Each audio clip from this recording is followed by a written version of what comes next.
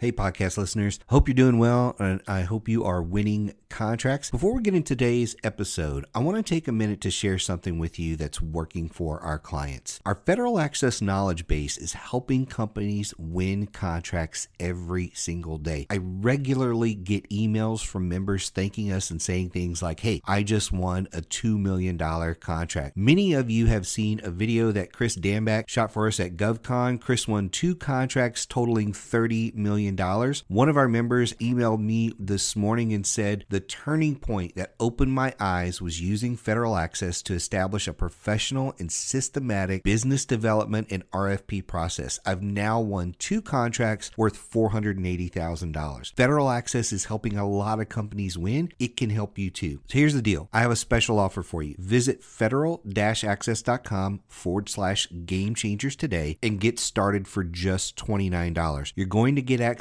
to a digital copy of the Government Sales Manual, over 70 strategy videos, more than 30 webinars, 300 documents and templates, and one of my favorite pieces is SME support. So when you run into any issue, any challenge at all, you can email me directly for help. So go check out the special offer today at federal-access.com/game changers. The link is in the description below the podcast. So go check that out today, federal-access.com/game changers, so you can get started for just $29 today. Now let's hop into this episode.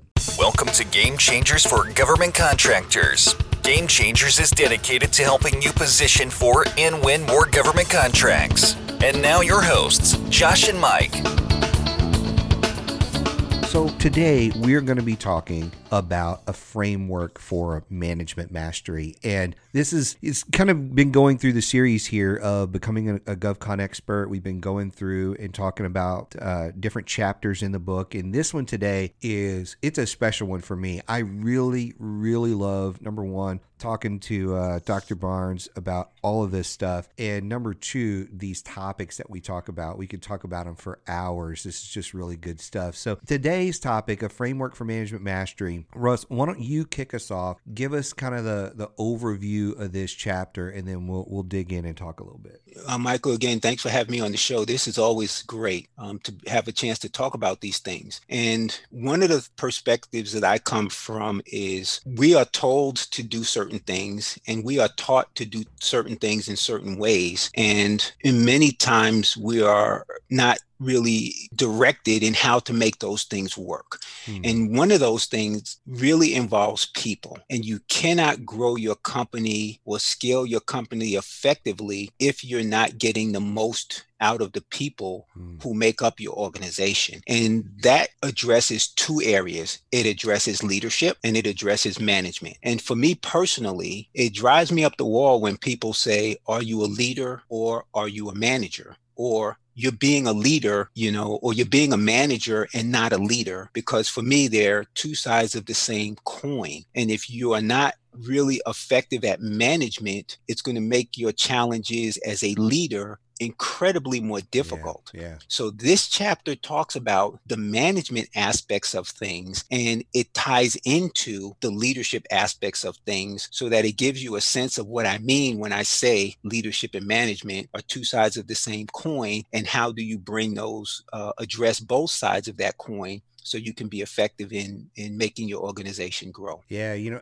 I think there's so many directions we could go when you talk about this, because people really struggle with leadership. In fact, there's 2 chapters on leadership. I wrote one, Emily Harmon wrote the other one in this particular book, and we could write volumes of books on the subject of leadership and management and the differences in there. I like how you say they're 2 sides of the same coin, because one's a talent and one's a skill set almost. It goes back to another podcast you and I did, where there's what's your talent level on being a leader versus your skill level at management, and how those 2 are often very, very different. And so I think this is one of the areas where I actually just wrote a little vignette in one of Doc Wright's new books about this topic, where I think when you get out of the military, you have ingrained in you a certain leadership style. style, and they're, and all branches are different. The leadership style in Army versus Navy versus Air Force, Marine, they're all a little bit different, right? Yes, And, absolutely. But you take that common leadership style and think that's how you apply it to business, where my focus in the little vignette I did was on how in the military, a leader's mission is the most important thing. So it's always mission first. Yep. Above everything and everyone. And then when you get into business, your team is first, not the mission. Because you can't accomplish the mission without caring for and communicating with your team. And like in that chapter, I talk about how, when you leave the military, you had an endless sea of people. So like even like in Vietnam, we just lost 10,000 people. Well, there's a plane with 11,000 coming. That's right. So we're just going to plug those guys in, right? Like there's no accountability for loss. And even then, it's from a military's perspective, your goal is not retention to a large degree. It's I'm going to have this person until they get mad and leave, but they can't leave until their contract is up. That's right. They can't leave till their contract's up, or I'm going to have them till we move them somewhere else, and then I'm just going to get a new one. Yeah. That's just the way it is. So there's no accountability for how you nurture and improve your team and all of those types of things. Yeah. So I look at it from a couple of ways, very, very much matched to what you're saying. And, I try to break things down so that I can better apply them, because at the end of the day, if it's not applicable and you're not using it on a continuous basis, then it's probably not the most effective way to use your time. Right. So when I look at leadership, I look at results and influence as the two driving forces. And the leadership side of that piece is being able to get effort out of people. And the management side of that piece is being able to get productivity out of them. So, on my leadership side, I'm trying to find the way to create the environment so that when they show up at work, they are energized to get things done. And then the management side of that is then, of course, then what are they actually getting done? And I came upon this framework, and the framework that I share in this chapter, when I was in my final assignment on active duty. I was chief of the policy division at Central Command. And when I walked into that division, it wasn't functioning very effectively at all. And I started asking questions about what the division did and why it existed and what it was delivering. And I got all kinds of answers, none of which had anything to do with making a contribution to the mission. Like you said, to the mission in the military, it's the mission. What are we contributing? And so as I started to break this thing down, I said, how can I shift the environment in this division so that I can get people who show up to work and they give their discretionary effort. They give their best intellect. They put their best mindset, and they collaborate and they communicate at a very high level. How do I make this into a high performance team on the staff? And it's very easy for us to build high performance teams in the field, because at the tactical level, we have training programs that are far superior to anything else on this planet. And that was validated for me when I flew my first combat mission. And I was like, how in the world did they get this so right? I felt so perfectly trained for what it was that I was doing. So I said, how do I bring that then to the staff? So I came up with this framework, and the framework is it's product, process, sources, contacts, initiative, and creativity. What I wanted from them was creativity. And I also learned later on, actually, but I also learned that when people are unhappy in their jobs, it's because their creativity has been taken away from them. The opportunity to be creative has been shut down. And then people are like, okay, well, if you don't care, I don't care. And so creativity, creativity and initiative was what I was looking for. I wanted them to be proactive when they showed up and not wait for me to tell them what to do and then hold them accountable to do it. So the product piece was, you are here on the staff for a reason. You have experiences, you have education, you have skills. And somebody decided that this next assignment on the staff was a good step for you to take. or you decided that I want to go to the staff and I want to work on the staff. Given that that already exists, now that you're here, what is that you're supposed to be delivering? And so what I wanted to do was to make sure that they understood that whatever it was they were doing was bigger than themselves. So you have a product, and as the chief of the policy division, when you came into my division, we have strategic policy, we have national policy, we have regional policy. Some of the people in my division were responsible for understanding the policy processes of Iraq and Afghanistan and Africa, and how do they use their resources? How do they allocate their resources? What did they decide? On what basis did they make decisions to use their resources? Your job is to know that and to communicate with them and to understand that. That's your job. That's your product. And when you see a problem, then your responsibility is to take that problem, put it into a one-page paper that we can then review, send to the 2-star to send to the 4-star, so that we can get that information and then they can make the decisions that they need to make, which then takes us into the second piece, which is process. What is the process to get something from your desk to the 4-star's desk, so then the 4-star can take action on it or not? Yeah. And then in order to energize that process, you have to get information from somewhere. And so what are your sources? What do you read every day? Where do you find your information? What do you watch on television? What station do you watch? CNN? Do you watch BBC? Do you watch MSNBC? What do you watch? And then who are your contacts? Who do you talk to? Who helps you get the things done that you need to get done? Once you've done those 4 things, that puts you in a situation where you can take initiative, and then your responsibility is to be creative in bringing solutions to the problems that you've identified, so we can figure out how to package it and get it up to where it needs to be. So that was the framework I created. We can kind of dig into that a little bit more in terms of government contracting, but that was the essence of it, and that's where it came from. At the end of the day, you and I've talked about this a lot. Everything that you create is so simple, and it's so, what I would say, is actionable, where yes, people looking at it. I think you say this all the time. What really kind of gets you going is when somebody looks at it and says, "This is doable." Yes, this is doable. I can do this, and I think that's at the heart of this framework here that you're talking about. Everything is doable, and it's just a matter of going through the process. So one of the things that, again, you and I talk about a lot of stuff that works really, really well for people in the beginning of their business. They're trying to figure out who they want to be when they grow up, how to sell to the government, that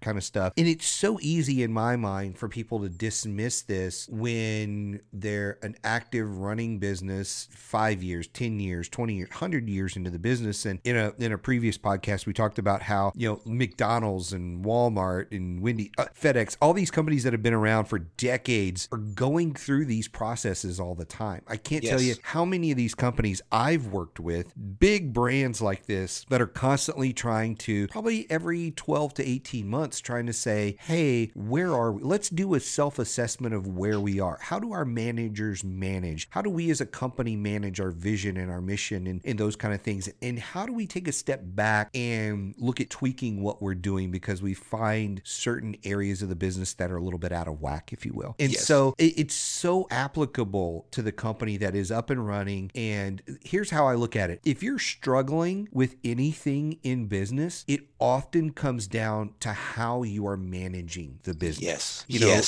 All of my Australian friends always say, there's this phrase, and they say, the fish stinks from the head down, right? Yeah.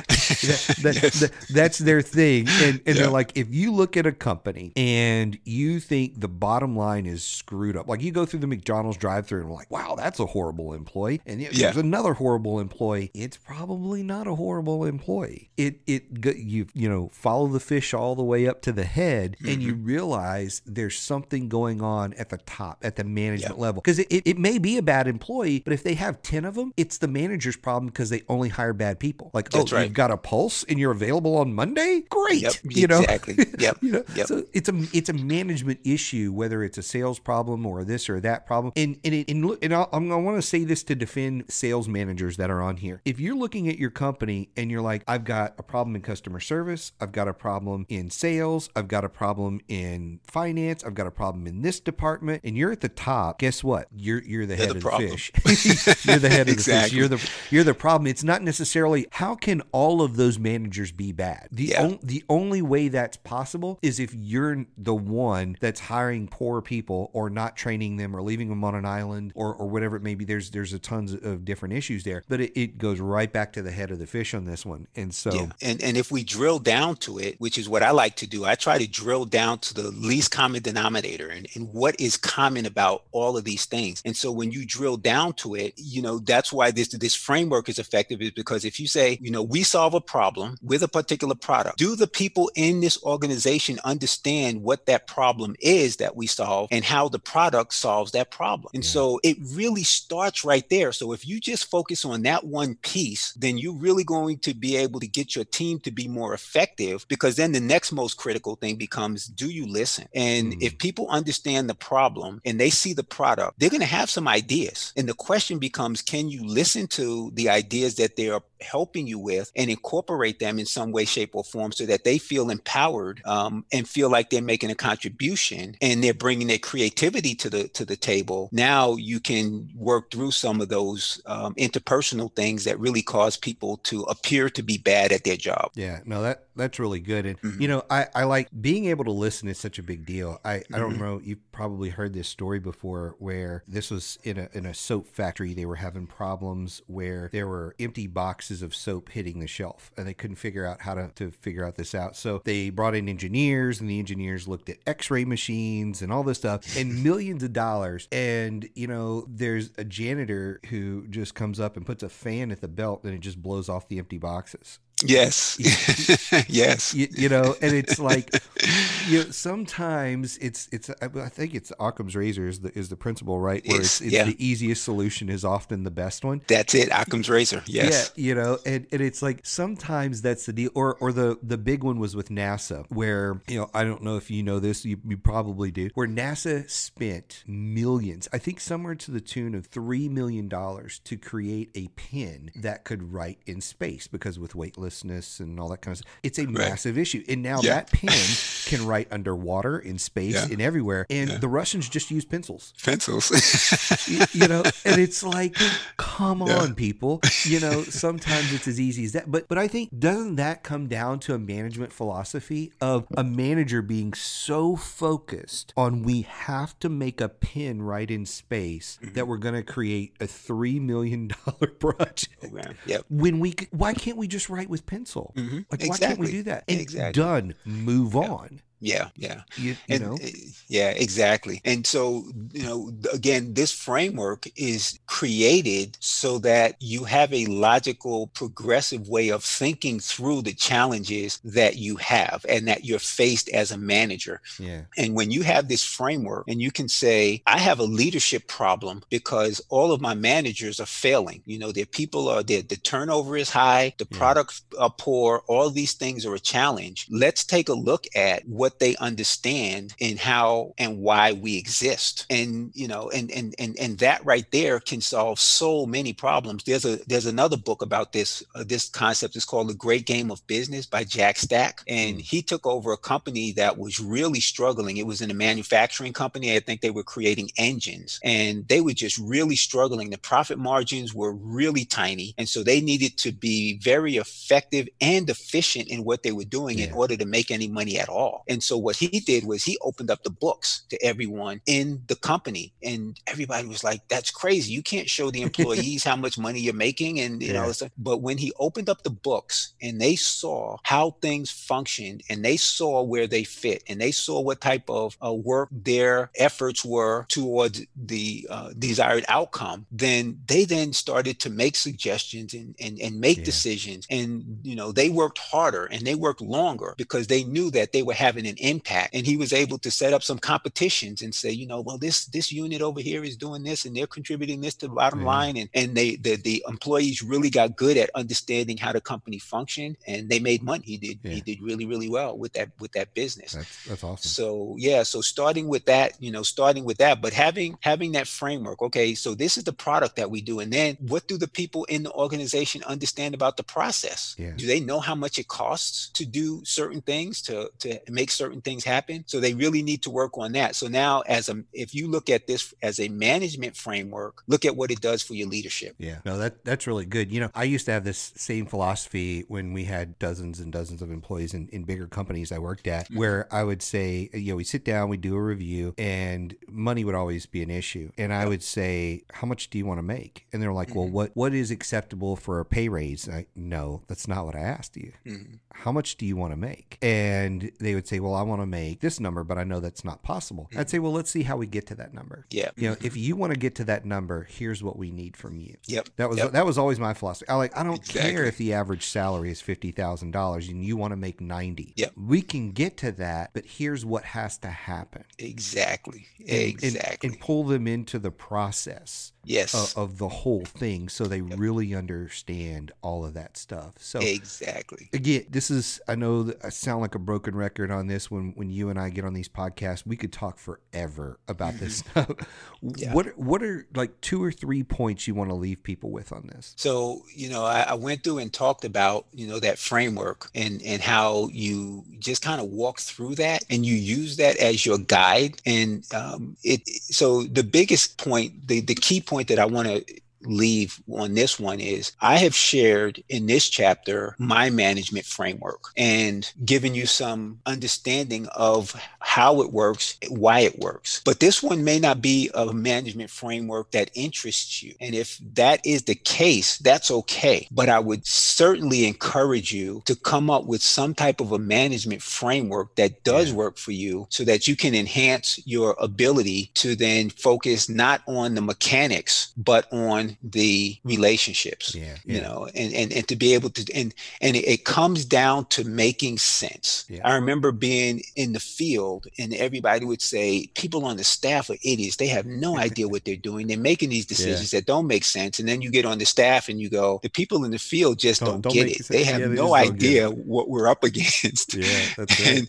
And so it's a matter of then can the folks, on the staff communicate to the people who are on the front line how these things work. And when you have a management framework, then it makes it easier to have those conversations and to deliver the messages in the right way so that they understand and everybody then is on the same page. Good stuff, man. Always good stuff. If you're listening to this, you haven't gotten a copy yet of Becoming a GovCon Expert, go grab a copy today. Really, really good stuff here from our good friend, Dr. Russ Barnes. Russ, thank you so much for coming on today. I really appreciate it. All right. Thank you, Michael. I appreciate it as well. Thanks for listening to Game Changers for Government Contractors. For a full list of episodes and other resources, be sure and check us out on the web at www.rsmfederal.com/gamechangers.